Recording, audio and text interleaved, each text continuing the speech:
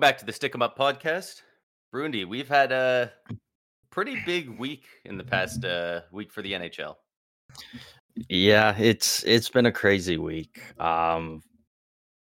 Yeah, I mean, we'll start off first. I look like just a fucking chump right now because I was very confident in the last episode we did talking about Corey Perry and Zach Parise being like, all right, we know that they're probably gonna sign, and then it was most likely gonna be at the trade deadline or around there when teams are moving players and this and that. And then sure enough, in the span of 2 days, just recently here now, Corey Perry signed with the Edmonton Oilers on a cheap 1-year deal for the remainder of the season. And then earlier today's Zach Parise signed a similar deal with the Colorado Avalanche. So fuck, sucks to be me, but huge Yeah, additions for both those teams. yeah, great deals. I mean, Zach Parise is he's getting pretty old at this point, but I mean, fuck, if there's Dude a can team still that motor. I mean, if there's a team that can really bolster their bottom six with a little scoring touch, that just makes the Avs that much deadlier in the playoffs. Yeah. And then the Oilers, I mean, they're on one of the best win streaks we've ever seen in the NHL. Now, you bring in Corey Perry, like it should. I mean, we don't know it because we haven't seen him play with them yet, but realistically, it should make them better. Will it? I don't know, but in theory, like it should, because we know that the guy that they put on waivers and sent down was Adam Ernie, and I mean Corey Perry provides so much more value to the team than Adam Ernie. No disrespect to Ernie, but with a guy like Perry, he really hasn't found his footing in Edmonton, which is too bad because we're not that many years removed from him being the top goal scorer, I believe, on Detroit Red Wings. Like he was a really good player over there for a little bit, and it's too bad to see him fall off. No shot. I He never. I believe in one of the His recent highest years in one season was 11 in 45 games. I was Holy seeing shit! that Actually, around. he was tied with Mantha. Larkin had 9 in 44, and Nemestikov had. I mean, and this was the. Oh, so that was the shortened season, probably. Yeah. Okay, I was gonna say, geez, he was really actually tied. Yeah. So not staggering numbers, but I mean, 4th on the team in points. Filip Hronek led the team in points that year. Holy shit. yeah. So it's too bad that he's fallen that far, but Dude, my I skin's don't just doubt that crawling. he'll find his way back onto a NHL team. My skin is crawling looking at this roster. Oh, fuck, man. Shout out They Philip were Zadina, bad. actually. 49 games played that season, 0 penalty minutes. Nice Oh, guy. hell yeah. What a Yeah, roster. but if That's the tough. Oilers get any better than they are right now, like that's crazy on its own because they are currently in a 3-way tie in 5th place for the longest win streak in NHL history. They are currently at 15 wins. The all-time NHL regular season win streak record is only 17. They're only 2 away, set by the 92-93 Pittsburgh Penguins. That's crazy. That's insanely elite company. And I mean, who's their upcoming schedule? I believe they have. I know they just beat Chicago the other night. Tomorrow they're playing the Predators in Edmonton. Well, you got to imagine that's going to be a win, most likely, right? Yeah, Preds are a sneaky team. Probably, but at home, and that it's an afternoon game, 2 p.m. Never know those afternoon ones. But even more and interesting than that, they go on the break. Yeah, they go on the break. But if they win against the Predators, they'll be one away from tying the record, and that would be against the Vegas Golden Knights. Yeah, That would be a good game to watch. the team who always kind of seems to have their number when it matters most. Yeah, a So rematch that'll from be a last year's conference finals, right? yeah, And not if they conference can, final, quarterfinal. it was quarterfinal. Okay, Yeah, yeah, and if they win that game, I mean, after that they got the Ducks. So or you, semifinals, whatever they call it. I don't know what they call it. I think it's semifinals. I like to call it the second round, Yeah, just to second round. avoid it. This is somehow the second time this week I've had this conversation on whether it's semifinals, quarterfinals, or what's below quarterfinals. Just bring back 1 versus 8. Fuck. Like we're We, past this now. we can only hope. We've had our fun dicking around with this wild card, old division teams rivalries. I don't give a shit. I'm tired of watching the same two teams freaking poke each other in the playoffs. Like it doesn't add anything. It did like the first couple years, sure, but like now, who cares? Yeah, Um, I I think a lot of people are over having these rivalries in the first round. Like it's not if you face a rivalry team, you want it to be in the conference finals or at least the second round. You know?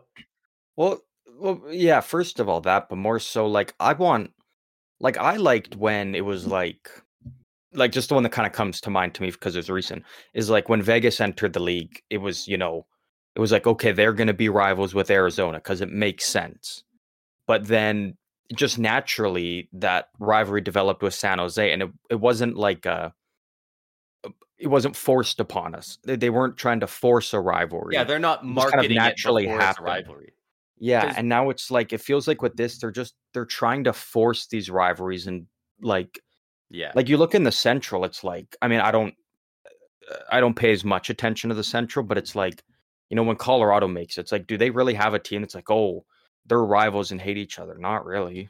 Like, I know they're not them and Blues aren't a huge fan of each other, but like it's not a huge rivalry. Most of the Avs fans I know still would call the Red Wings their biggest rival, and they're not even in the same yeah, conference anymore. So, yeah, uh, but yeah, the NHL definitely tries a bit too hard to manufacture some of the rivalries. I know there seems to be almost zero animosity between the Canucks and the Kraken, and that's one that they really keep trying to push, which you can understand why because they're right there. They'll play each other. They're in a conference, but yeah, it so far it hasn't really clicked. yeah. Um, just another thing. We're talking about the Oilers win streak right now and how incredible it is. Another streak that isn't getting talked about as much that I think is um just absurd right now is Nathan McKinnon. I thought you Um, might bring that one up. Yeah. he has scored a point in every single home game that he's played this year with the Colorado Avalanche. 25 games as of right now, 21 goals and 32 assists in 25 games. Like the way he's playing right now, like that's 53 total points in 25 home games. That is just absurd the way he's playing right now. And it's even more absurd the fact that in my opinion, he's not even the favorite for the Hart Trophy right now, in my opinion. I would agree. I think he's in the I top 3 at this point. I think that's pretty hard Yeah. to deny, but I think it's I can't um I can't pick a definitive 3. If I was I can okay. do 4. And Who we are we that? Because I it's am interested, because I think there's a pretty, at least the way in the past they've judged it, I think there's a pretty clear top 3 right now. So I would love to know who your 4th guy is, assuming we have 3 of the same. the fourth one's tough because we know he's not going to win it because of his position, but Mm. it's Kucherov, McKinnon, Matthews, and Hellebuck. Oh, okay. I was gonna say, because I do think Hellebuck, and so those were the same ones I had in mind. except for Hellebuck. But I definitely wish he would get a little more consideration just because what he's doing for that team is nothing short of incredible. He is so consistently good and just an absolute rock in net, and he he helps them get a lot of wins. Like they went on like a 23 game streak allowing 3 goals or less in a era where we've got multiple guys scoring at above a 1.6, 1.7 points per game rate. So Yeah. he's really doing incredible work. But yeah, I think right now it's the way I see the votes going, it's definitely going to be Matthews, Kucherov, and McKinnon. Yeah, and like again, if Matthews reaches 70 goals, like that, it makes the debate a little bit tougher. But the way that I always view it for the Hart is not, you know, just the best player of the season, whoever puts up the most points. Yeah, I it's always different still from the view it Lindsay. as Yeah, I always still view it as, the player who's the most valuable towards their team. And you may disagree with this because I know you're a Tampa Bay fan. Okay. You remove Nikita Kucherov from the Tampa Bay Lightning, Tampa Bay's probably sitting bottom 7 in the league. No, I And don't. it's also, again, If they're you only also 10 remove points away from Vasilevsky, that. I would absolutely agree. I think Yeah, just Kucherov puts them about bottom 10 ish, maybe. But yeah, losing Kucherov is massive. We have the best power play in the league right now, and we aren't even close. We're not even top 16 without him, I don't think. Like he completely changes the way everyone plays when he's on the ice. yeah. And he is, man, he is so fun to watch. I'm going to be so sad when he starts declining because you watch guys like Matthews, McDavid, McKinnon, they dominate with their skill. Uh, Yeah. Kucherov is, I know you always like to say that Sorokin is the most athletic goalie in the league. Kucherov is easily, in my mind, the greatest hockey mind in the NHL right now. He is He so reminds me a lot of Joe cerebral Thornton, on the ice. Yeah. actually. Yeah, the way He's he sees incredible. the ice and like sees the play developing as it's going is so incredible. And Yeah. he's actually shored up. He's by no means getting Selkie votes, but he shored up his defensive game a decent bit as well in the last year and a half. Okay. Um, but yeah, he's a lot of fun to watch, and that's the one thing that I'm wondering because Kucherov will get a lot of points out of those 3 in the voting because he helps his team the most. Like the team would be hurt without him the most out of those 3. Um, but I Yeah. also think McKinnon will get a couple extra votes because uh, they really it's almost like a lifetime achievement. Like a lot of people are like, "Really? Nathan McKinnon has like, he doesn't have an Art Ross, he doesn't have a Lindsay, he doesn't have a Hart." Like it just feels The only weird. A player individual of that award caliber has no individual award. So the only thing he has is the Calder from his rookie year. yeah. So And my biggest thing is if Matthews hits 70 goals, you just know there is going to be so many people that vote him first on their ballot just yeah. on that alone. To be like, well, he hit 70 goals. Like that in itself. And it's like, Yeah. okay, yeah, but it's like again, I always still view it for as the award is talked about and presented is the most valuable player to their team Yeah. or in the league. And it's like, okay, yeah, sure, but it's like you remove McKinnon, it's like Makar's kind of the consensus number 1 defenseman in the league. So if you've got Rantanen the still at best least defenseman, without McKinnon, I think Rantanen still puts up 100 points probably, yeah, or at Rantanen has least shown he close. can carry a line on his own. Yeah, And especially you've if he's got still Makar, playing with and then Makar. yeah, and then the So Toronto, like even without Matthews, like are they going to be as good? Obviously, no. But with all the other talent they have, they would still be just fine. So yeah, it would be interesting because I don't know when the last time it happened. Maybe it happened recently and I just like missed it. but I can't remember the last time a different player won the Hart and the Ted Lindsay. And I think we could see that. If McDavid hits 70 goals, but Tampa Bay sneaks into the playoffs, I could see a world where Kucherov wins the Hart Trophy and Matthews wins the Ted Lindsay. I do think I And really I think actually that'd be do fun to think this see. year. Yeah, I I think hate we that do they're see them always tied go. together. Yeah, I think we do see them go separate ways this year, just based on the amount of guys up there. It's like, yeah, I really could see a world where it's one trophy goes one way, the other one goes the other, and I would be uh, perfectly okay with that because Yeah. the Hart is kind of built up to be this whole, uh, the most prestigious award. But I feel like the Hart Trophy, there's a lot of personal biases that go on behind the scenes with it. Whereas the Ted Lindsay, it's you're being voted as kind By of the like the best players. player in the league, yeah, by all these other guys in the league, which I think actually uh, does hold more value than Yeah. a bunch of I guys in suits who, you I know, don't know if I've ever brought it up on the podcast. I've definitely talked to you about it and a lot of people personally, but I very strongly believe that the Ted Lindsay Award should be pushed as the big, this is the best trophy of the regular season instead of the Hart Trophy. I think yeah, the players voting who is the best player, that should carry so much more weight than all the who votes on it? Is it the GMs or people in the media on like it's a the bunch of media like association? media, yeah, it's a bunch of like Yeah. media guys, Yeah, like not only is it matter more from the players in my opinion, but also, you know, we had we had guys the other year when 99 of the 100 guys or whatever voted McDavid first. And then the one dude put Pasternak first. Guess what? He didn't have McDavid second. He had him like fourth. Like, yeah, so you got a couple of absolute bums in there throwing their votes around willy nilly, just being idiots. So it, yeah.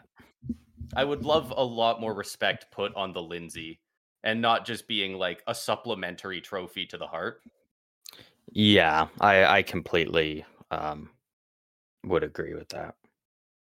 But with that, we can move on to the plenty of other news that we've got throughout the league in the last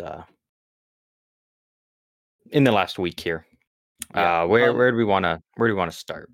We I got some know it's highs, we in got some here lows. somewhere before we move on too much. Here it is. Uh, just gonna throw in that only three active, currently playing NHL players have ever hit the 80-point mark in 47 games or fewer. Those three players being Sidney Crosby, Connor McDavid, and now Nikita Kucherov. So we were just singing his praises already, but just to show that, I mean, that's some of the most elite company you can be in, at least in this current era. Yeah, Crosby, McDavid, and Kucherov. That's incredible. And McKinnon this year just missed out. I believe yeah, at just barely. 47 games, he had 78 or 79 points. 79, I'm pretty sure it was. Yeah. Yeah, he just missed out on it.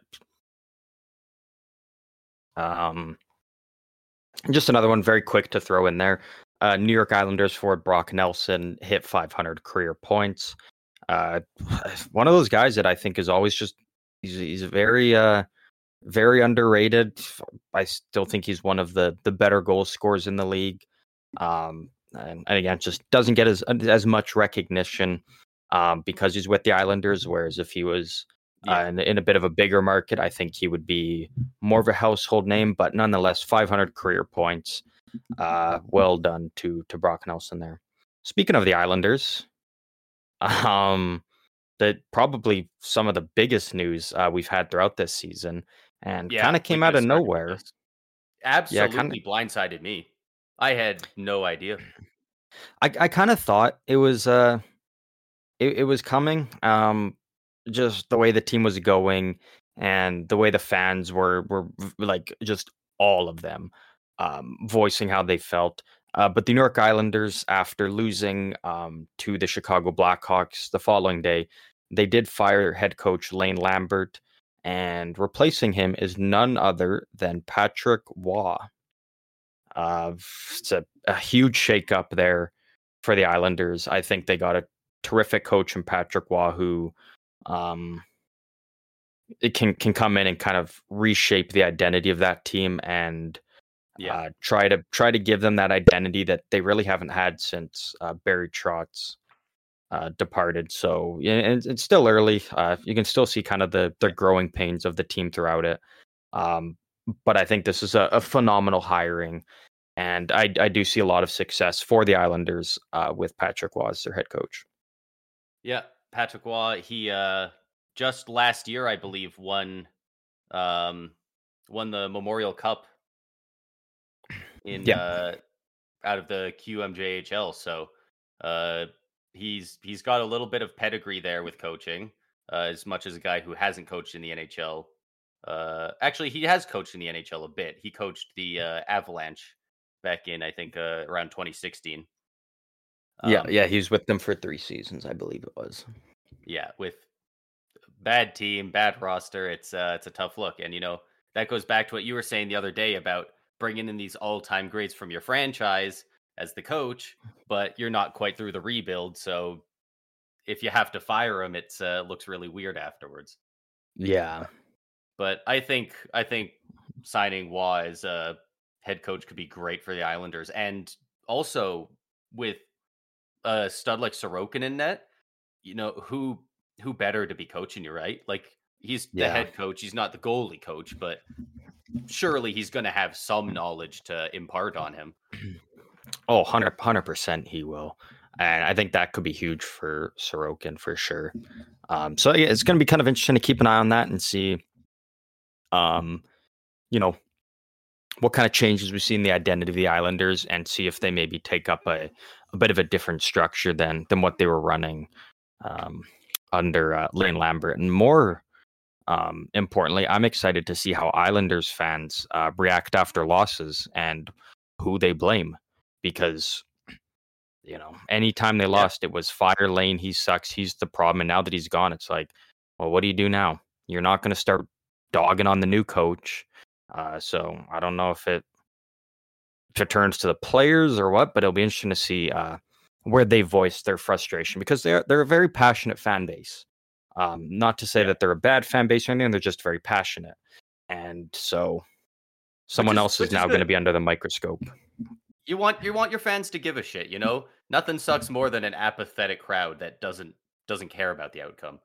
Like, Yeah, a crowd booing you off the ice is better than a crowd that is silent, in my yeah, opinion.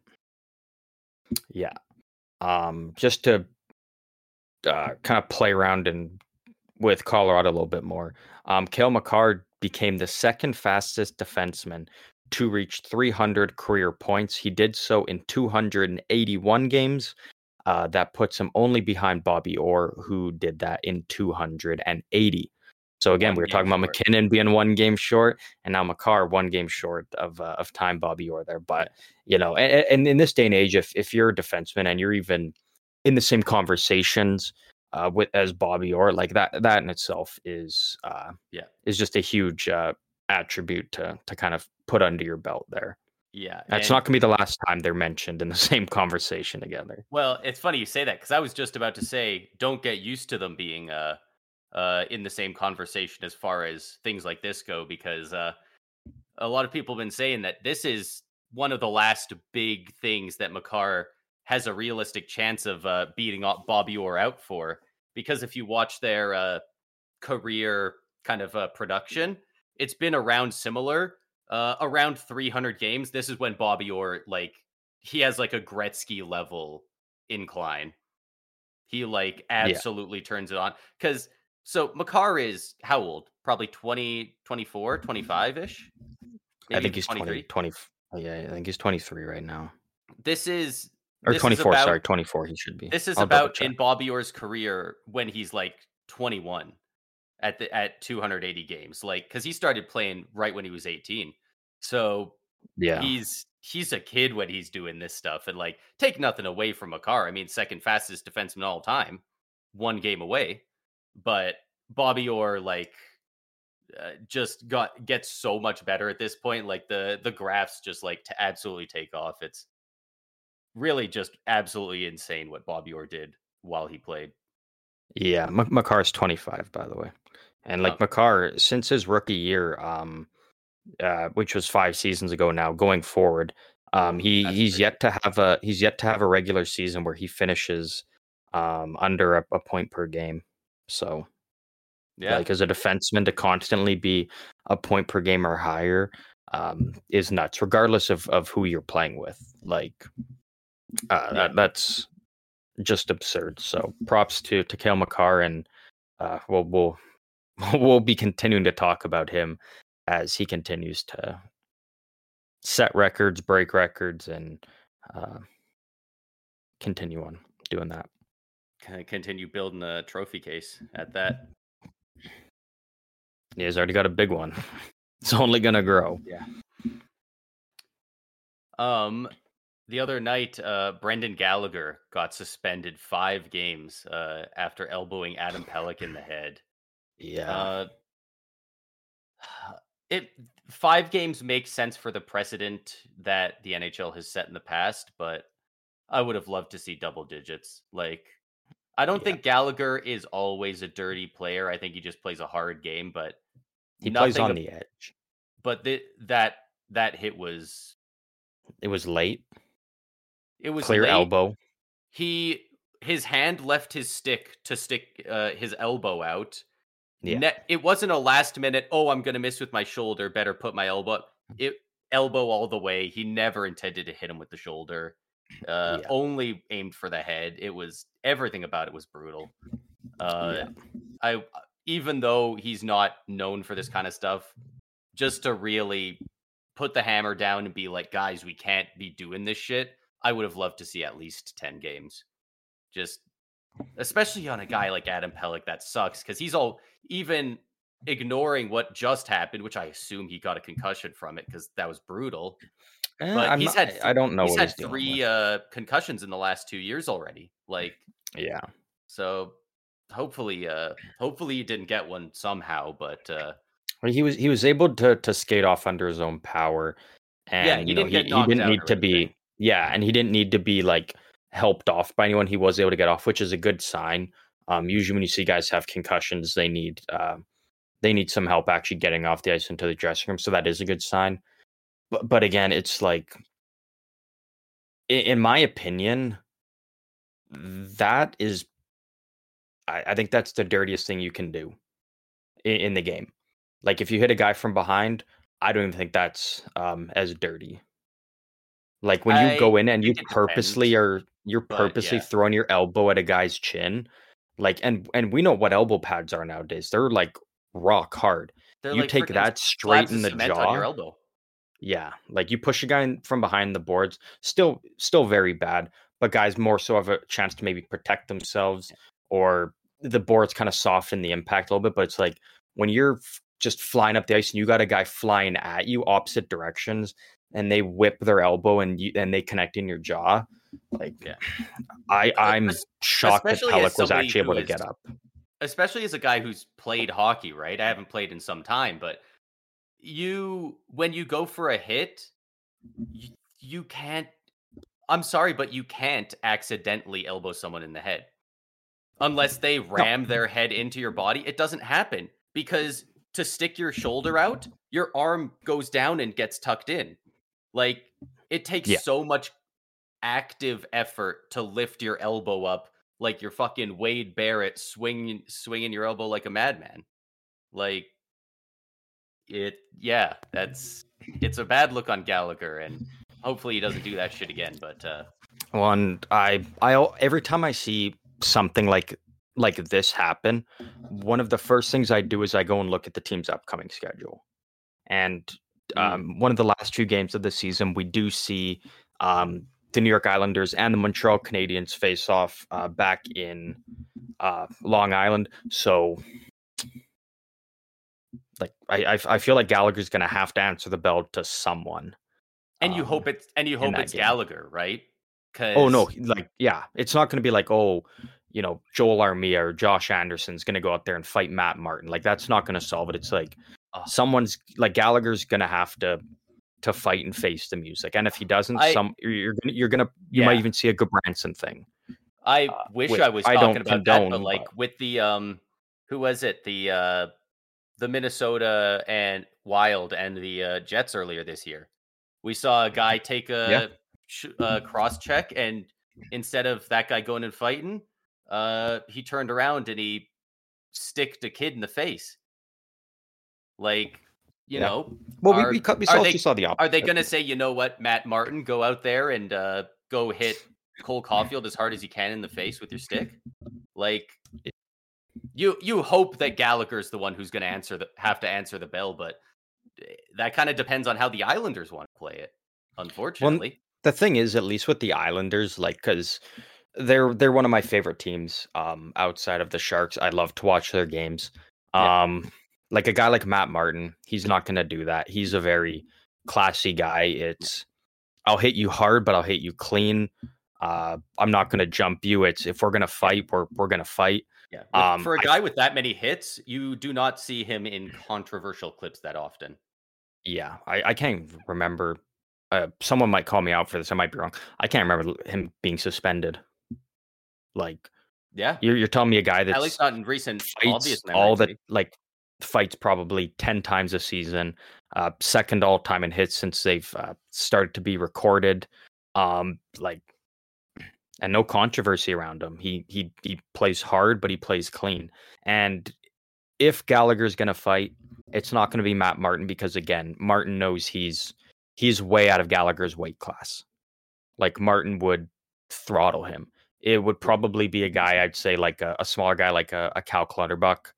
I think makes sense or something like that. But again, it's like as much as Matt Martin would want to, I think even he knows like you're out of my weight class. Like if yeah, Gallagher fights someone, then maybe Matt Martin's like, hey, you know, Jack guy or Anderson, you're in my weight class. Let's go then or something.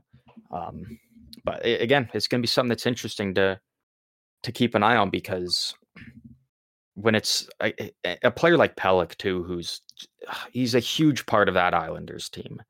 and they're trying to push for the playoffs. Yeah, like if imagine that's another concussion and all of a sudden it's like Adam Pellick is now, he's done for the season.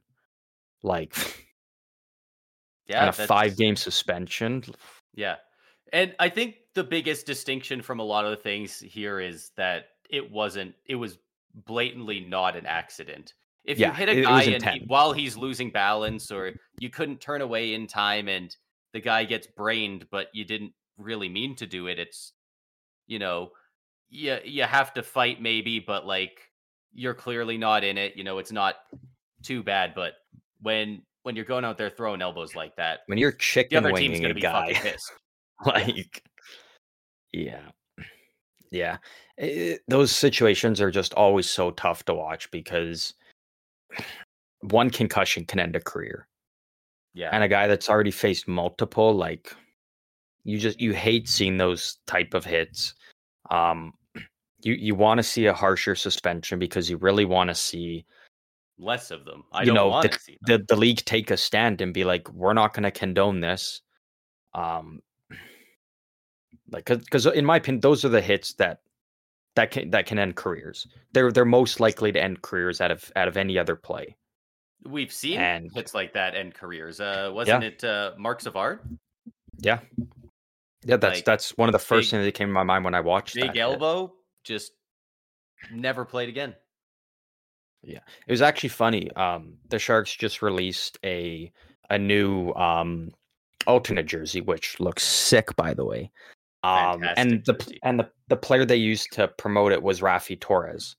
And so I was like, "Oh Ooh, shit, you know what? I bet Brendan Gallagher watched that video beforehand and got a little inspiration because I liked Rafi Torres as a player. I didn't like the controversy around him and some of his hits, but he looked just like Rafi Torres pulling that shit, yeah. and it's just like, man.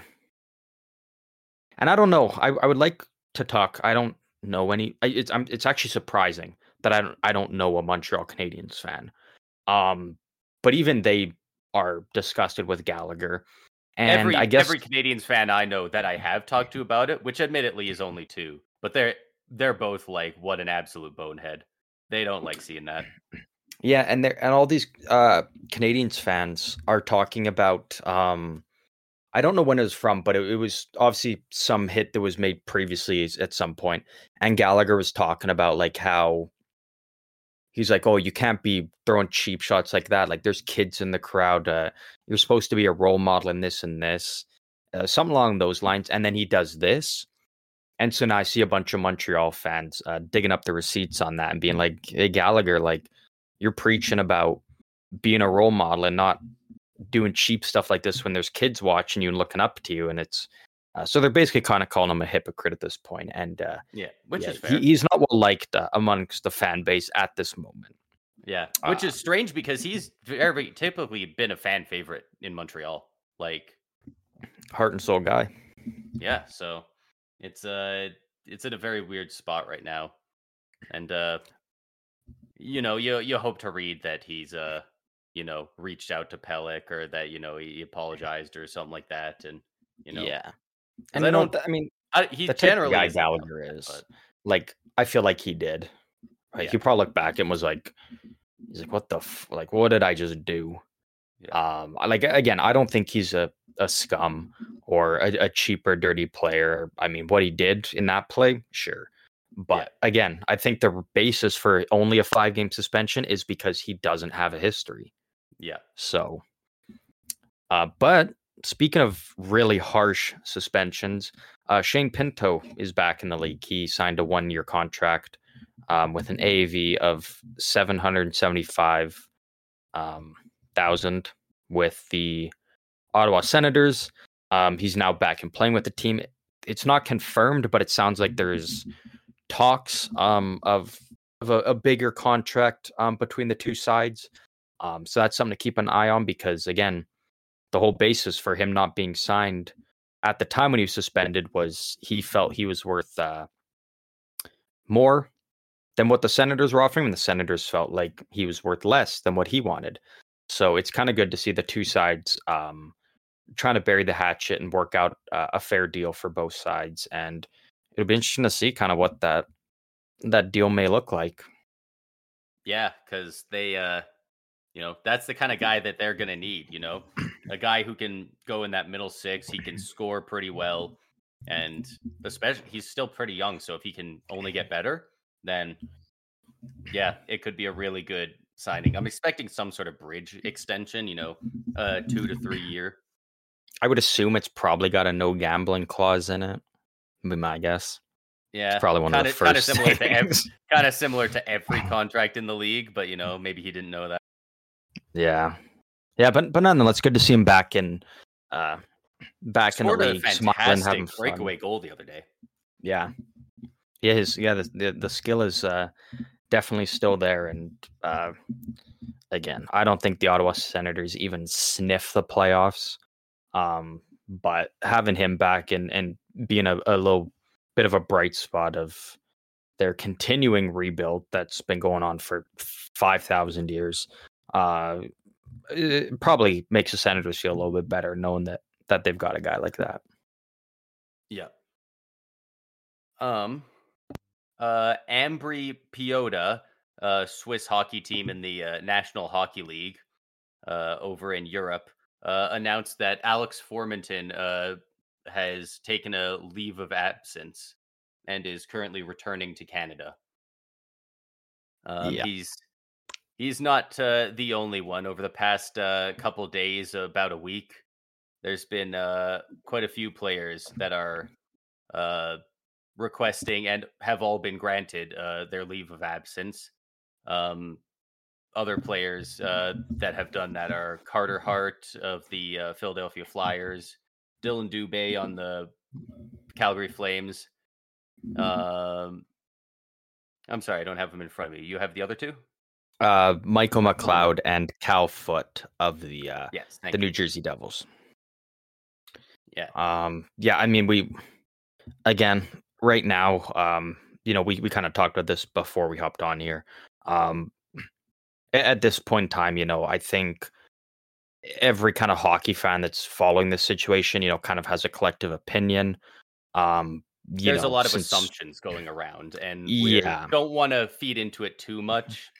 It's hard to ignore because, um, yeah, they all did it within about a week of each other, yeah, um, as well as after they had all done that, after the final 2 had, got their leave of absence, the next day, the London, Ontario police uh, told the five unnamed members of the 2018 Canada World Juniors team to come to London and surrender themselves. no, it was Dubé first, and then Hart a couple days later. Then the Yeah. news came out that they had to surrender, and then that's when we saw Oh, the um other 2 did the other afterwards. three. Oh, the other three, Formenton from the Swiss Oh, okay. Hockey League, and then McLeod and Foot. Yeah, they were actually after um the official news thing came out that they had to surrender, which again, right now, we're kind of sitting and waiting. It's all We speculative. We do don't know want to that point any a pre fingers, yeah, but and we do know it's that a press conference is up and coming within a little bit about over a week.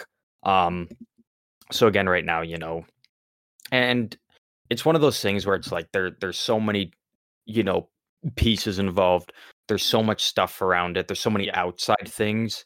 Um, They could all be, for all we know, testifying against other people that are known to be yeah. the perpetrators. So for now, we'll leave it at they've all been granted their leave from their respective teams, whether NHL or over in the National League. It's also But interesting though, we'll like that. definitely give a lot of an update after that. The London police give their Yeah, big tell-all speech that they're supposed to give. yeah, that's when everything will kind of all come to light. Um, all not including Formanton because he was off playing butt fuck nowhere.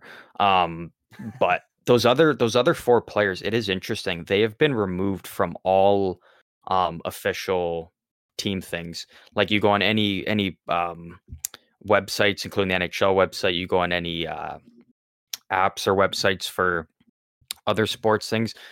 They don't have those players listed on their roster. They're not included in the team stats. Uh, these teams have pulled any products or jerseys relating to these players from their arenas and shops. So it's like they're as of this point in time, like the league, the teams are 100% disassociating themselves with these players entirely. Yeah, Um, and again, it's all speculation right now. Like, do we know? And again, do we know which way this is kind of leaning? Probably, but w- we're not going to speak on it and make assumptions or accusations or this and that until we kind of know more of the facts. Because again, yeah. we don't want to be Hindsight the is guys sitting 2020. there. Yeah, we don't want to be the guys sitting there being like, man, we just dogged on this player and all this, and it turns out that he was one of the five that wasn't a part. He was a part of something else within the situation, but he's not a guilty party or something. So we just want to do our due diligence and uh, sit on the fence and just twiddle our thumbs and wait for it to kind of all come to light, and then we can actually have a genuine discussion about it. Yeah, and again, we've done it before, but another massive shout out to Rick Westhead for following this, keeping people Yeah, in the know, reporting on it. Him and Katie Strang do such incredible work, yeah. exposing the uh, often untoward underbelly of sports culture as a whole.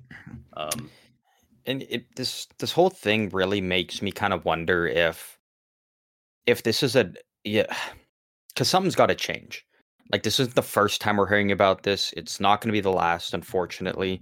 Um, and I feel like within the CHL, the Canadian Hockey League, which consists of the WHL, the OHL, and the QMJHL, or the yeah, QMJHL is now actually going by something different.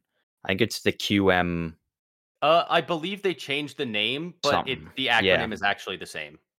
Oh, okay. I can't Um, remember what I think it was one of the last 2 letters got a word change, but it's still the QMJHL. yeah, and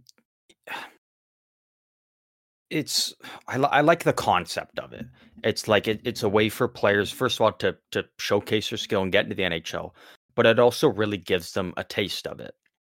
And the problem I have constantly always thought about with it is it's so fucked up to think that teams draft these 14-year-old kids, these 15-year-old kids. They have to uproot their life away from their family. They have to go live with a new family, and Yeah. they're treated like a saint in that city. And then all of a sudden, boom, hey, you're 14 years old, 15. Yeah, we just traded you for some picks. You're now going uh to a different province now, and you got to now go and join a different family, new team, new coaches, and all this. And it's like, and I can't remember who said it, but I saw someone say it. These are kids who are still going through puberty.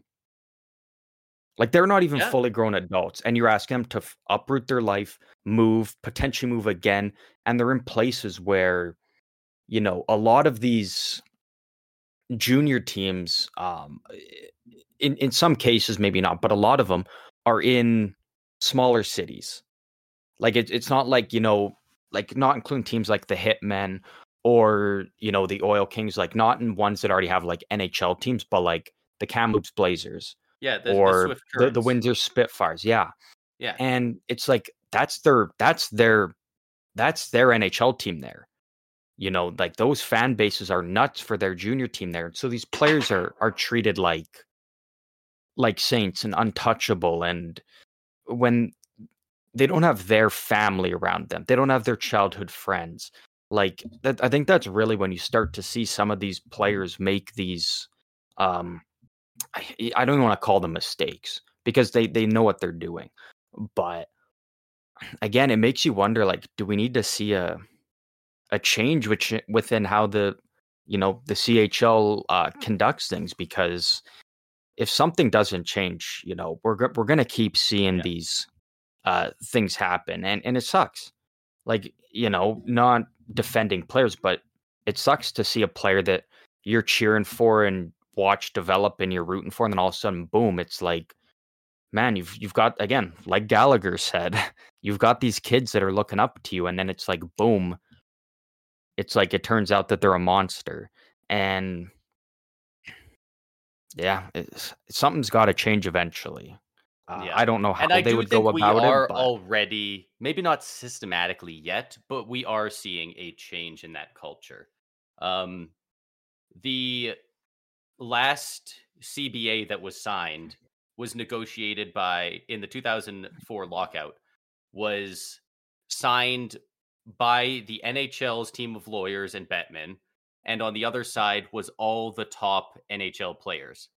And a lot of names you would recognize, a lot of names you'd love, Drew McGinley, uh, Peter Forsberg, Steve Yzerman, Mario Lemieux, maybe even if he was still around at that time. Guys like definitely Yager, guys like that were all in those in that position of power, yeah, and they fucked over the guys, simply put, that were going to make less in the league between the cap hit and just a lot of the things, the way they structured it, especially for safety. We all love hearing $5,000 fine, the minimum allowable under the CBA. They yeah, the fucked maximum, over a lot maximum. of the maximum, sorry, of yeah. So they kind of fucked over a lot of guys with that, and I I mean, maybe they have, but I've never heard any of them come out and say, "Yeah, that was fucked up. We should have done better." But do I know for certainty? No, but I believe that if it was Crosby, McDavid, Matthews, a lot of guys like that are if they were the ones that to argue the next CBA, I think it would look a lot better for the rest of the league, for safety, for pay throughout the league. I think it would look better for a lot of the guys. So I do think, in general, guys are being held more accountable or holding themselves to higher standards. Um, Yeah, but it's like I'm saying, it's the guys in the league. It's not really. a systematic thing yet, which is something that we do need to see at a point. Yeah, I completely agree there. One thing that is a bright spot, and I think it's actually a good it's a nice step in the right direction for junior hockey, not as, these players developing, but I think more so just for fans. Um every year we always get the CHL prospects game, which is, team Gretzky versus Team Orr, and it consists of all the best players between the three Canadian junior hockey leagues, which is cool. But that is now going to be axed, done. Yeah. What it's going to be replaced with is still a prospects game, but it consists of the best Canadian junior prospects versus the best American junior prospects, which is it's kind of like, when you see Canada and US in the World Juniors, but this is all just prospects. Like none of these guys have been drafted. They're probably all going to be drafted within the upcoming draft. And that can be some really exciting hockey actually to watch, seeing all the best Canadian prospects taking on all the best American prospects, and kind of continue to add a little more fuel to the fire that is the Canada versus the Americans when it comes to rivalries in hockey. So I think that's really exciting. I think that's a huge step to showcasing the best up and coming talent, because you can market the shit out of that now. Like Yeah. that can become like a huge thing, and it's probably going to be something that is going to be probably broadcasted on like Sportsnet or TSN or something. Like it's going to be great production around it, lots of fans. Like it's going to be huge, and it's going to be very exciting hockey. Like we just saw actually tonight, Boston University played Boston College, and Boston College features guys like Will Smith, Gabe Perreault, Ryan Leonard, Cutter Gauthier, and Boston University has Macklin Celebrini. I believe Boston College ended up winning. I think it was like 4-1 or something. But it's like that's so cool to see some of the best up and coming prospects in the NHL going up against the guy who's probably going to go number one overall. Like those are the games that you get excited for, seeing kind of the best on best. So Yeah, could uh, you imagine seeing guys like McDavid and Matthews, playing each other while they're still, uh 16, 17, 18? Like yeah, right. that's really cool. Yeah, and it's one of those things. It's always like, you know the Americans win. That's something those players will always have over those other Canadian players when they make it to the NHL. Is like, hey, we won the prospects game, and it's like it doesn't mean shit. Like they don't get a trophy or anything, but it's just a little accolade that those players can hold on to, and uh, means more to them than any of us would ever know. So Yeah, it's as long as it's executed well, I think it's going to be fantastic. yeah, yeah, I can completely agree. Um this one we'll definitely take a little bit less time, but I do think it's important to highlight. It's kind of crazy we didn't have to the way we talked about it, but for this one, I am going to issue a sexual assault slash bullying trigger warning, just in case anyone wants to skip forward past that about 5 minutes. Um, but also reported by Rick Westhead, of course. Former Chicoutimi, I believe is the city pronunciation, player Carl Latulippe filed a $15.7 million lawsuit in April 2023 against the CHL, the QMJHL, and its teams, alleging he and other rookie players were beaten with bars of soap in towels and were forced to watch porn and masturbate on a team bus in the presence of coaches, among other things. Um, this has been corroborated already with other players that were rookies at the time, so there is smoke to this fire. Um, And yeah, it's starting to be more public now. Like I said, April 2023, we're 9 months past that, so it's been going on. Um, but the local police force is working on it, and uh, yeah, another thing we were just saying about how uh, the old culture, like you like to think they're not doing stuff that bad nowadays, but hopefully it's at least less than what they did before, because they've got multiple players talking about this happening back in 95, and we're here 29 years later, and hopefully a lot less of this, hopefully none going on at all at this point.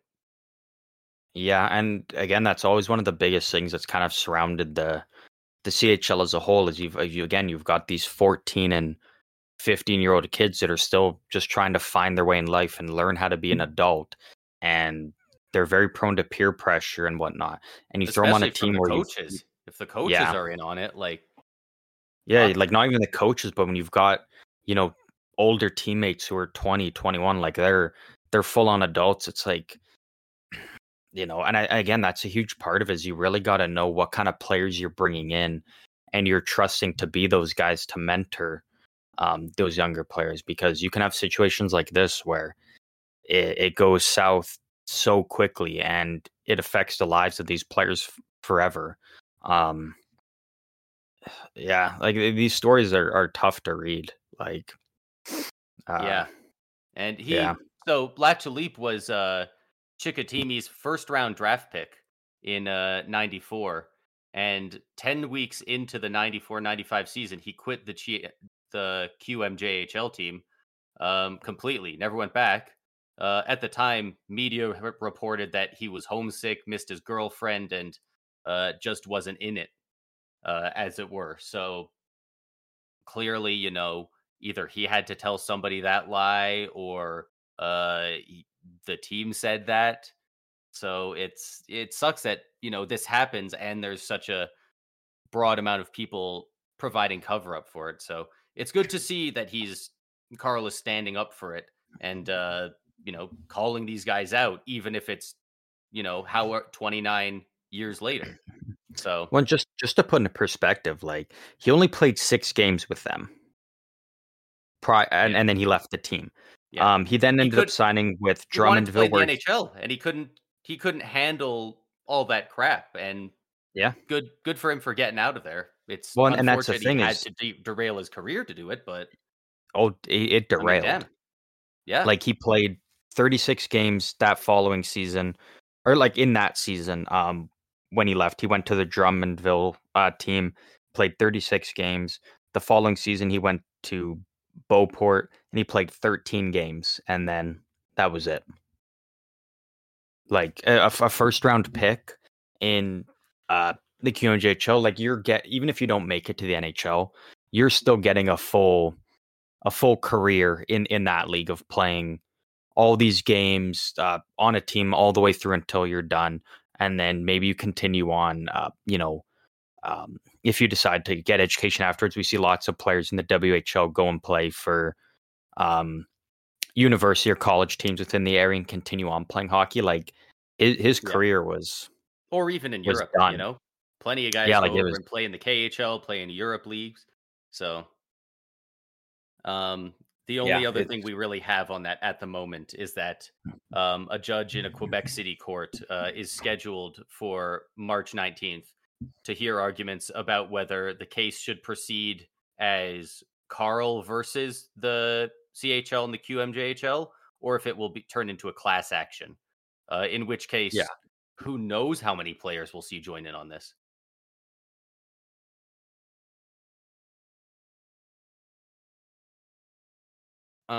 We got much less on this one, but we got another Rick Westhead update on the Halifax Regional Police. They basically just said they're continuing to investigate the sexual assault that is alleged to have occurred in the city during the 02-03 World Juniors Tournament involving multiple members of Canada's team. Um, Pretty much, it. they gave us an update to say that we have no update pretty much, Yeah, but it's, I guess, good to know that they are still, they're not completely forgetting about it. yeah, The only other thing that they really said of note in their press release was that they want victims to know that there is no statute of limitations to crimes of this nature and sexualized violence. So yeah, that's I hope that sentiment reaches as many people as it possibly can, because yeah, if you hear some people, even 2 or 3 years pass, there'll be some people going, "Why didn't they come out sooner?" Well, because it's fucking difficult, and there's a lot of trauma with it. So even if it takes you 30 years, if you're ready in 30 years, point them out. yeah, yeah, Um, exactly. um, Apologies for all the heavy news, but a lot of stuff came out right around Bell Let's Talk Day. Funnily enough, who Yeah, knows if that's on purpose or not? But I believe all things of that nature are uh, dealt with. yeah, Um, we do have one very interesting piece of news here, that the basketball team, the Utah Jazz owner, Ryan Smith, officially submitted a letter to the NHL on Wednesday requesting that they initiate the expansion process to bring a franchise to Salt Lake City. yeah, yeah. That's That's interesting. They've been a constant rumored team uh, around all this, so it'll kind of be interesting to see where that goes. Again, I'm still a believer of if you're rolling with the system that they're doing for the playoffs, it's so dumb to have a different number of teams in each division. Like I'm assuming if Salt Lake City gets a team, they're probably going to introduce uh, another team, whether that's if they go back to Atlanta or Houston, are kind of the other two right there. But it's like yeah, again, it doesn't feel fair to be like you know, and it makes the scheduling also weird because it's like you've got to play every team within your division 4 times. So it's like now that's an extra 4 games for those teams. Then now it's to get cut out from other places, um, it's weird, but it's not and like it's the also NHL has like the ever been a playoff huge race. stickler Like, for having a perfect schedule either. oh So yeah, no, like by no means. But again, my biggest thing is just the playoffs when it's like you're doing the top 3 teams from each, then the wild card. It's like it makes it that much tougher for that one team because or I yeah, guess all those teams within that division because yeah, it just kind of creates a logjam uh and I know it's not a day and age where you can do oh hey here's 4 new expansion teams yeah. but I I I really don't see hope the we can NHL. avoid getting a massive, like, just a jumble of four new teams, because, like, man, you think about all the good players some teams lost in expansion draft. They'd have to make some sort of different rules, because every team losing four players, that's that's crazy. Like, Yeah, yeah, and again like it's not gonna be like they're gonna throw 4 teams in all at once. And it's also you got to think like once if they do eventually throw in 4 to make them all even. It's like now you're at 36.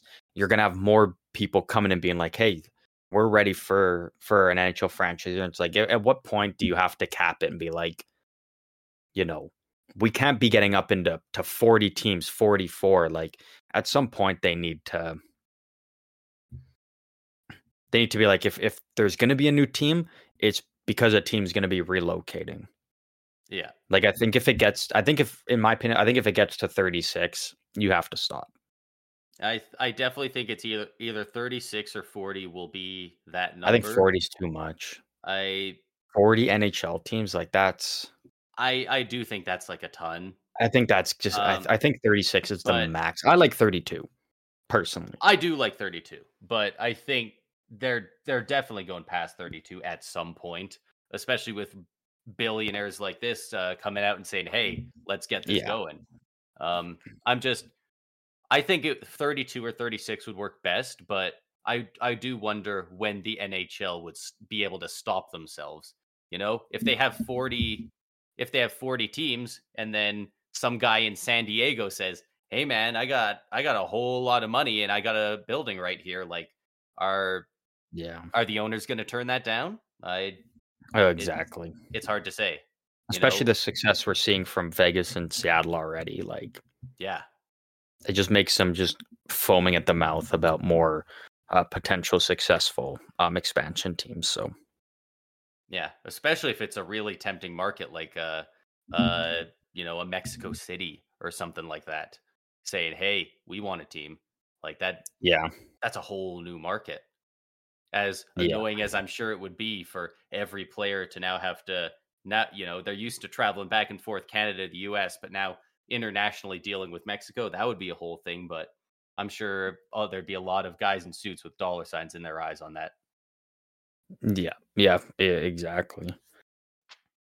Um, I think pretty much all we kind of got left is we got a couple contract extensions Yeah, just to from earlier go today. over. The first one being Peter Mrazek, signed again a 2-year extension with the Chicago Blackhawks, with an AAV of 4.250. That is a huge overpay for Peter Mrazek, but again, Chicago's got to reach the cap floor. It's a 2-year deal, so it aligns perfectly with all these other 2-year deals. And when Bedard eventually is ready for his big deal, so uh, I don't you know, think it's as I big don't of love an it. I don't hate overpay it. as some people think. Um, he's played, he's got decent numbers, as decent of numbers as you can reasonably put up without being elite on a absolutely horrendous Chicago Blackhawks team. So, and I mean, guys like what's Corpusalo getting paying, Elvis Merzlikins, I think Yeah, I guess when you four and a compare it to half is those, at the very least, I think it's reasonable. yeah, Obviously, I they are guess when you not in compare it to any those cap. guys, They are not making any cap uh, yeah, problems over there. But and I think they like a little overpay, but I think the majority of teams, outside the ones that have a Vasilevsky, a Hellebuck, a Sorokin, would be fine taking him at a number at least maybe 1 mil lower than that. yeah, yeah. But good, Um, good for Mrazek. yeah, good for him for securing that bag. You can never fault the player. No.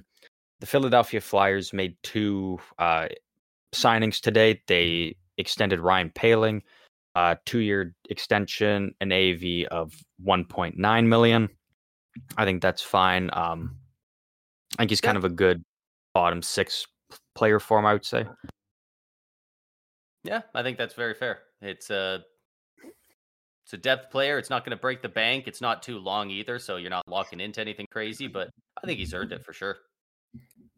Yeah. And then this one, I've seen a lot of people kind of going back and forth about it. More people are saying it's an overpay. I think this is a fucking steal. I think this is a Uh, great contract. I'm glad you agree. the Philadelphia Flyers signed Owen Tippett, who was a I would say, in my opinion, probably the biggest part of the Claude Giroux trade. When they sent Giroux to Florida, Yeah. only for Florida to Other get than bounced Giroux, obviously. early. But yeah. Um, they did sign Owen Tippett to an 8-year contract extension that'll kick in July 1st with an AAV of 6.2 million. Um, this is a slam dunk by Danny Briere, who has just had a fucking roller coaster of a last 2 weeks. Yeah. Between the whole Carter Hart thing and then the Cutter Gauthier thing, like, this is such a win for him. Yeah. Um, Um, I've heard the name Owen Tippett for so long. I thought he was at least 27. Dude is 24 years old right now. He does turn 25 halfway through February, so fairly soon. But so that contract kicks in the off season of him being 25. They've locked him in at 6.2 million for his entire prime, from yeah, being 25 to 33. That, and with the cap going up as well, that is a fantastic contract. Yeah, and just to put into I'm gonna bring up perspective, the since kind stats of here as well. since becoming kind of a full-time player in the NHL, last year at the Philadelphia Flyers, he put up 49 points in 77 games, 27 of those being goals. And then this season for the Philadelphia Flyers, he has 30 points in 46 games, 18 of those being goals. Um, like if you're and in my opinion, he's only getting better. And if Yep. you've like is Owen Tippett good defensively? Fuck no. Awful. But if you're paying only $6.2 million for a guy that's probably going to be during his prime a consistent, you know, 30, 20, 35 goal 25 to 30 goal scorer, scorer. Yeah. I'd probably put him 30 to 35, and then you're probably looking Yeah. at, 70 to I would just say 70 points plus, because depending on when they've got some other guys coming up, if you get him with the right guys, he could hit that next level. For Yeah. 6.2 million, like he's not going to be out there on the penalty kill getting Selkie votes. Like, no. But is he going to be a guy that can help run a power play for them and be a consistent offensive weapon for him? 6.2, The that's a steal for them. value contracts like that for guys who consistently can produce 30-ish goals a season for at least 60 points, those like this just screams a guy that you win a cup with, you know? He like an Alex Killorn type player. He doesn't play on your top line all the time. He can, but he's probably on that second line, and he's just always putting up those points when you need them. And I Yeah. at a cap hit like that, especially with the cap going up in the future, that is a huge dub.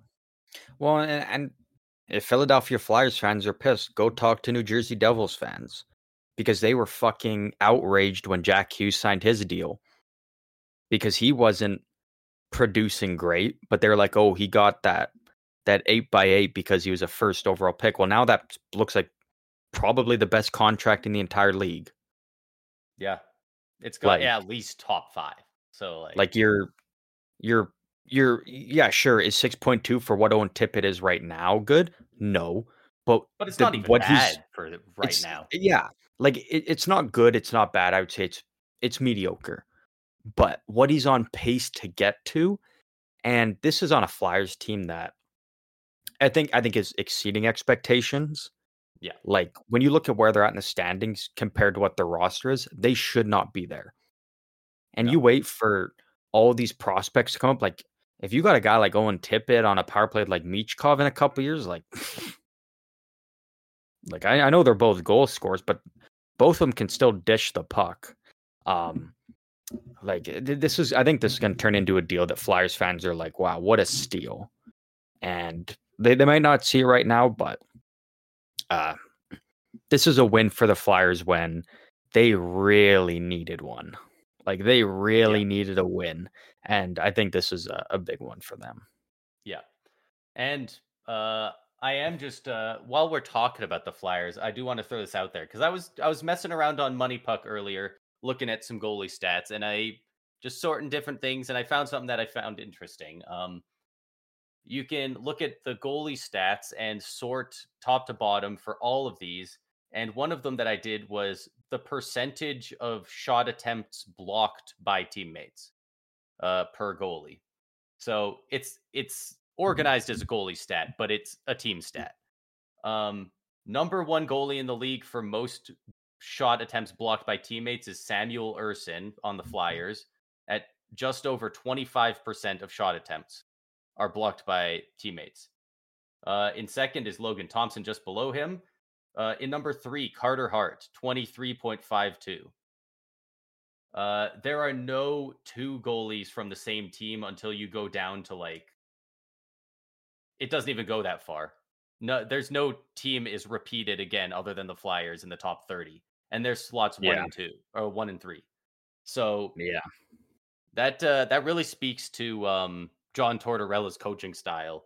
He's when you're out there, you're putting your body on the line for the team.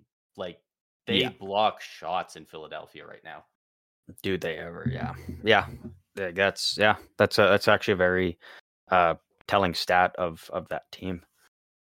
But with that, I think that kind of wraps up all of the big news that we've got throughout this last week. But a lot of points have been scored over this last week. Lots of goals, lots of goalies making some big saves.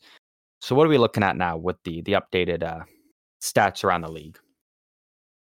Yeah, so we'll get into that here. We got for the points leader, leading, I will refresh this and see if it will refresh the from the games today, because that will have an impact. It Yeah, did. yeah, It it did should, update. yeah. Quant Hockey is so much better than any of these other websites for stats. In first, it's been back and forth, but at the moment, we got Nathan McKinnon with 84 points. Hot on his trails, as always. 83, we got Nikita Kucherov in second. All the way down in third, we got David Pasternak with 69. It's becoming a two-horse race pretty quickly there. McDavid's down in seventh with 63. So he's got about 20 points behind Kucherov and 21 behind McKinnon right now. For goals, running away with it as always, Austin Matthews, 39 goals in 45 games. Absolutely nuts. 36 goals from Sam Reinhart in second, and in third, Nikita Kucherov with 32. For plus minus, we got Quinn Hughes and Philip Hronek at 35 and 34. We got Gustav Forsling in third with 33. And those are all the interesting ones for players. Let's go to goalies. And for goalies, we got with a minimum of 24 games played. Bump it down. Bump it down a bit. I figured Like what can you bump the games played down to? It's a slider. I can go to whatever number you want. Okay, I'll give you a number. Do 22. 22. Is that based on like around half the games that the teams have played? Give or take, yeah. I was trying to aim for something like that. Just so kind of can give a little bit of a buffer to teams that run a bit of a tandem. It only added one guy, but it did add a guy from a tandem. For goals saved above expected per 60, so that's compared to your play time, how many goals you save generally better than the next guy. Makes a lot of sense looking at these stats. Number one, Connor Hellebuck at 0.628, Thatcher Demko at 0.587, and Jeremy Swayman at 0.537. Connor Ingram just below him, and then there's a bit of a drop off after that. Do we got save percentage? We do. For save percentage, a lot of the same. Connor Hellebuck, Jeremy Swayman, and Thatcher Demko at a 925, a 924, and a 922, respectively. Joey Decord also at a 922, actually. Yeah. Very quietly has been really heating up since December and January. Yeah. Yeah, that's about all I got for goalies. So one thing I want to say. Sure. Don't let Austin Matthews' insane goal scoring season distract you from the fact that Sam Reinhart is on pace for 61 goals. 36 like goals last year, in 48 games. people were losing their mind that we had multiple players reach, or even just players in general reaching 60. Now, if Matthews reaches 70, that's awesome. But the fact that a guy like Sam Reinhart actually might be in that 60 goal club is nuts. And if he hits 60 goals, he keeps I don't even know what his contract would look like. He keeps saying that he's going to take a discount and stay in Florida. Dude, I think he will. If you hit 60, please go to free agency and get paid. You will get 11 million at least from another team. Yeah. And that's the That's thing, right? Is like you got to he think about could it. win It's the like this. Rocket. Like Matthews is scoring at Yeah, an insane rate. He's only 3 goals behind Austin Matthews. yeah. And it's the biggest thing is like, he can always do the thing of waiting until July 1st and then seeing what the offers are and then, go back to Florida if he's not happy with the other offers. But the thing is if Yeah, he goes back to Florida, he can't sign that 8-year deal. He would only be able to actually sign a 7-year deal then because he's technically not a part of the team anymore more if he's not signed by really. that July 1st deadline. Yeah. That's That's why interesting. You can't wait it out and then go back to your team for it. Islanders fans knew that Tavares was gone before the news even came out, is because they knew he wanted that 8-year deal because you want to get the most money you can. And so once that deadline hit and he wasn't signed, they were like, well, he's gone then.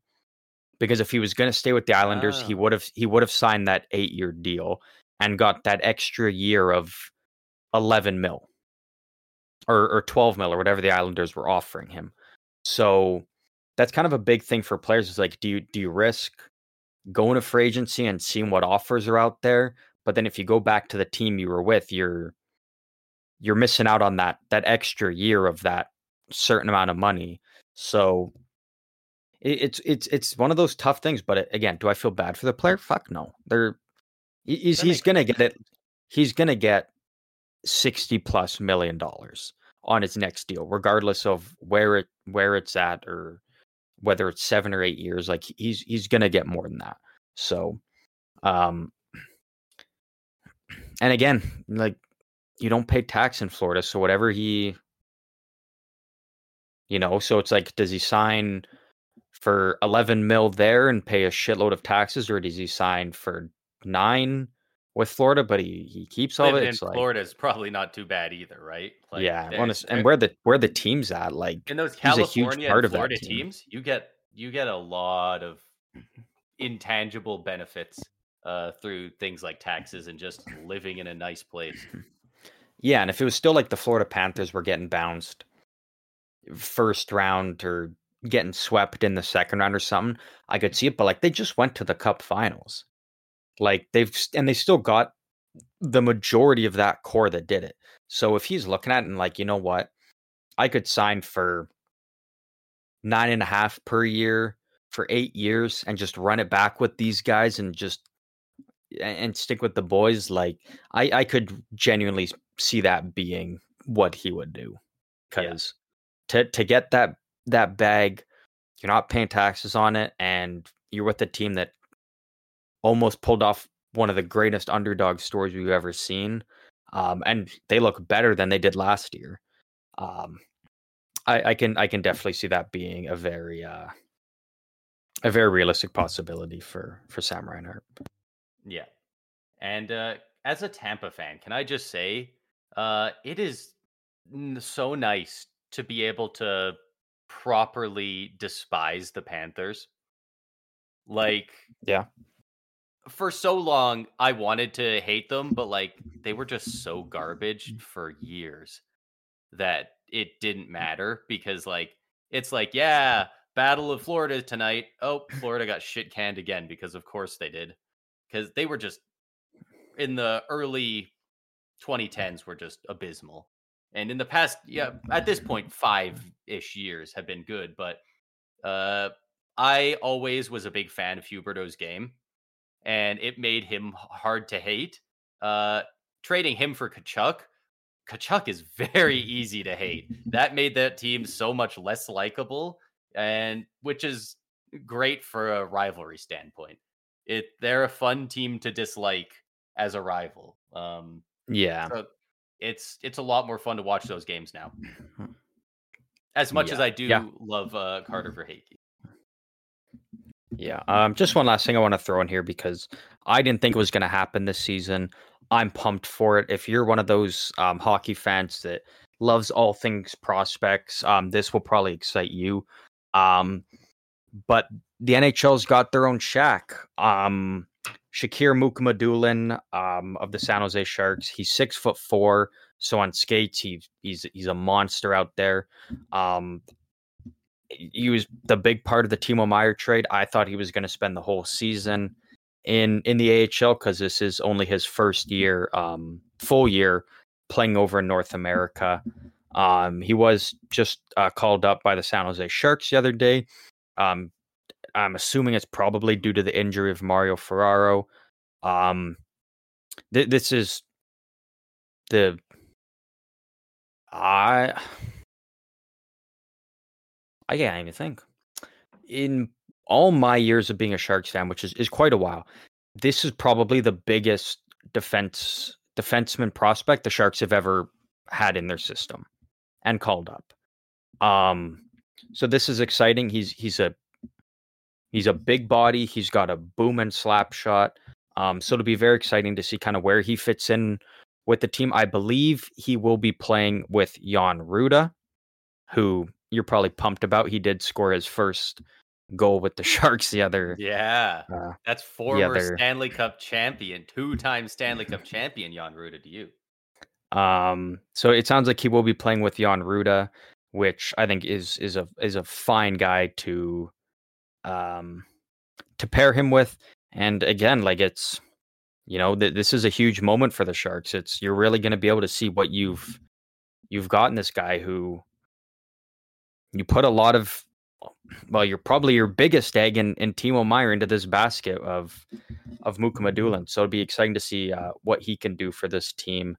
And it'll be interesting to see, is it a little trial of you're playing this amount of games and then we're sending you back down, or does he go out there and impress the shit out of everybody? And it's like, we can't justify sending you back down now. And this is the start of a long and successful career for him. So as a Sharks fan, I'm pumped because, again, the only other guy that comes close to mind is Ryan Merkley. And we know how that panned out. He's not even in North America anymore within the span of a year and a half from kind of looking like he was ready to make the jump to the NHL. So exciting times for a shitty rebuild team. Yep. That'll look sick while losing, though. Oh yeah, you got to get worse before you get better, right? Like if you do not want to be the Minnesota Wild in 2010. You don't want to be that middling team. You always just miss the playoffs or just get in to lose out in the first round. You never don't want to get be the any Calgary big Flames of right now. Exactly. You don't want to be that middling team that doesn't get a good pick, but you never get anywhere. That's a recipe for mediocrity. You gotta be bad or you gotta be good. And you even look at it like look at the Leafs right now. In the span of years, they drafted Morgan Riley early, then Nylander, then Marner, then Matthews. Look at the Oilers, like they kind of dicked around with their first couple first overall picks, but then their core was like Draisaitl, or like Nurse, Draisaitl, McDavid, Bouchard type of thing. The Devils kind of doing the same with, Hischier and then Jack Hughes, Luke Hughes. It's like you have to suck.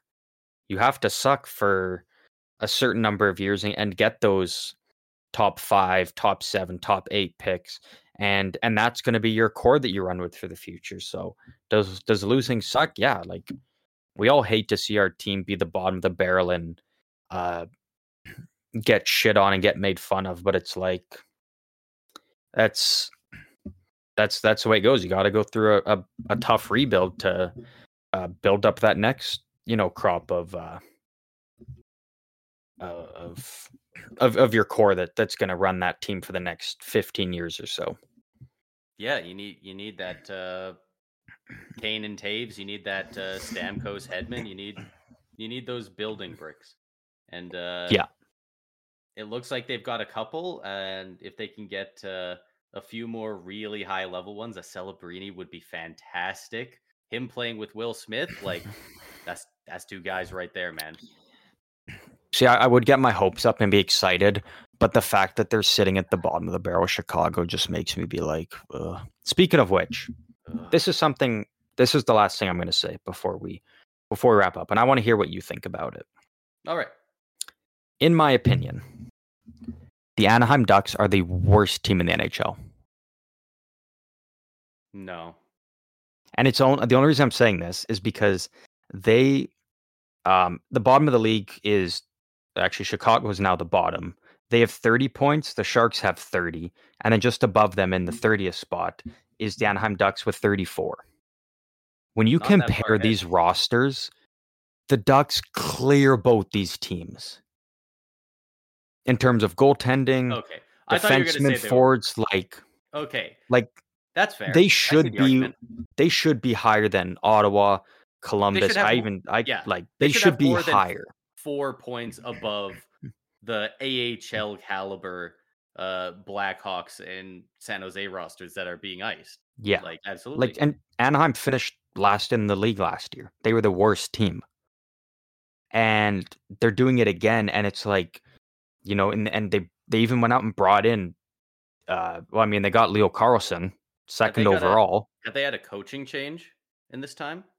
I'm not 100% sure, but then they even go out and get great veterans in guys like Radko Gudas and Alex Killorn, and it's like the fact that over halfway through the season, you're only 4 points ahead of these dumpster fire teams. It's like,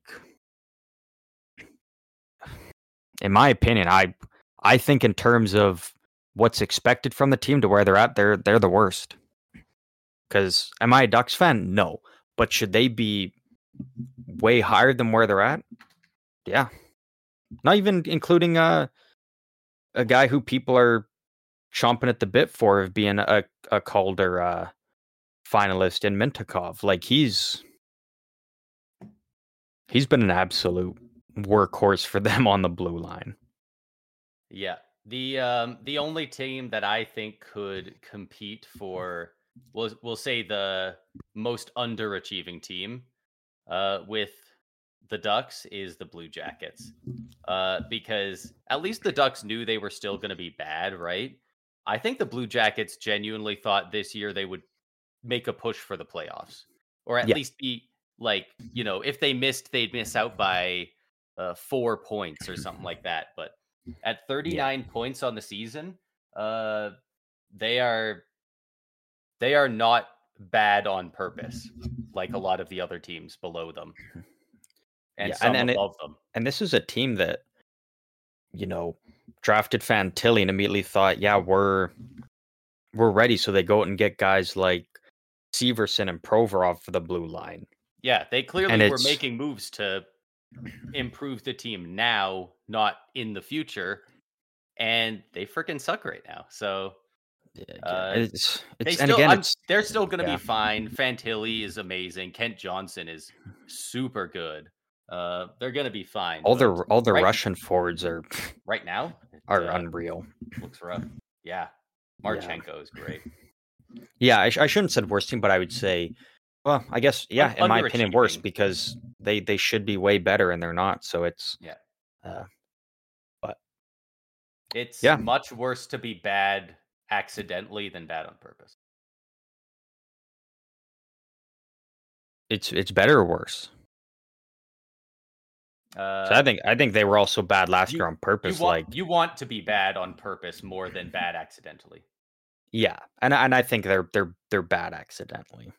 Yeah, at this, like with a roster like that, I think this was supposed to be the turnaround, and it hasn't really at all.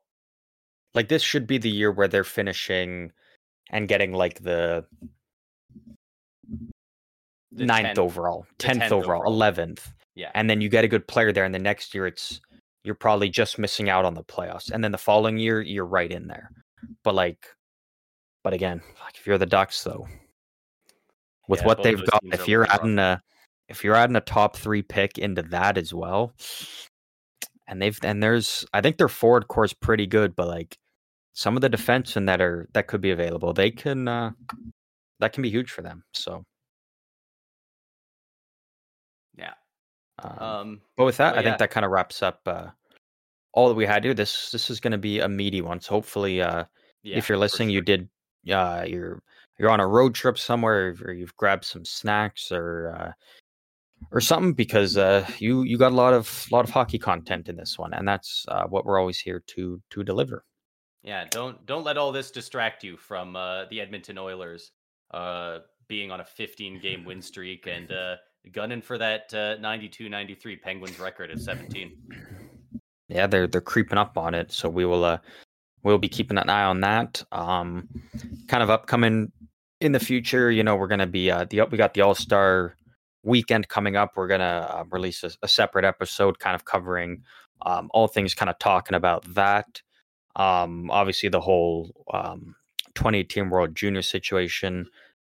We couldn't talk about it too much, but once the whole story kind of comes to light and more knowledge is made public, we will make sure to kind of discuss that a little bit more.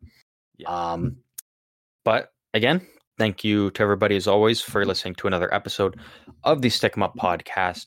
Feel free to follow us on the socials and harass us. We are over on Twitter/X at SEU Hockey. And you can also find us over on Instagram at SEU Hockey. Stop by on there, say hello to us, ask us questions, bully us, harass us. We're open to any fan engagement because any engagement of any kind is better than none, I would say. Yeah, send us your fresh NHL memes if you got it. Yeah, exactly. But thanks again to everybody for listening.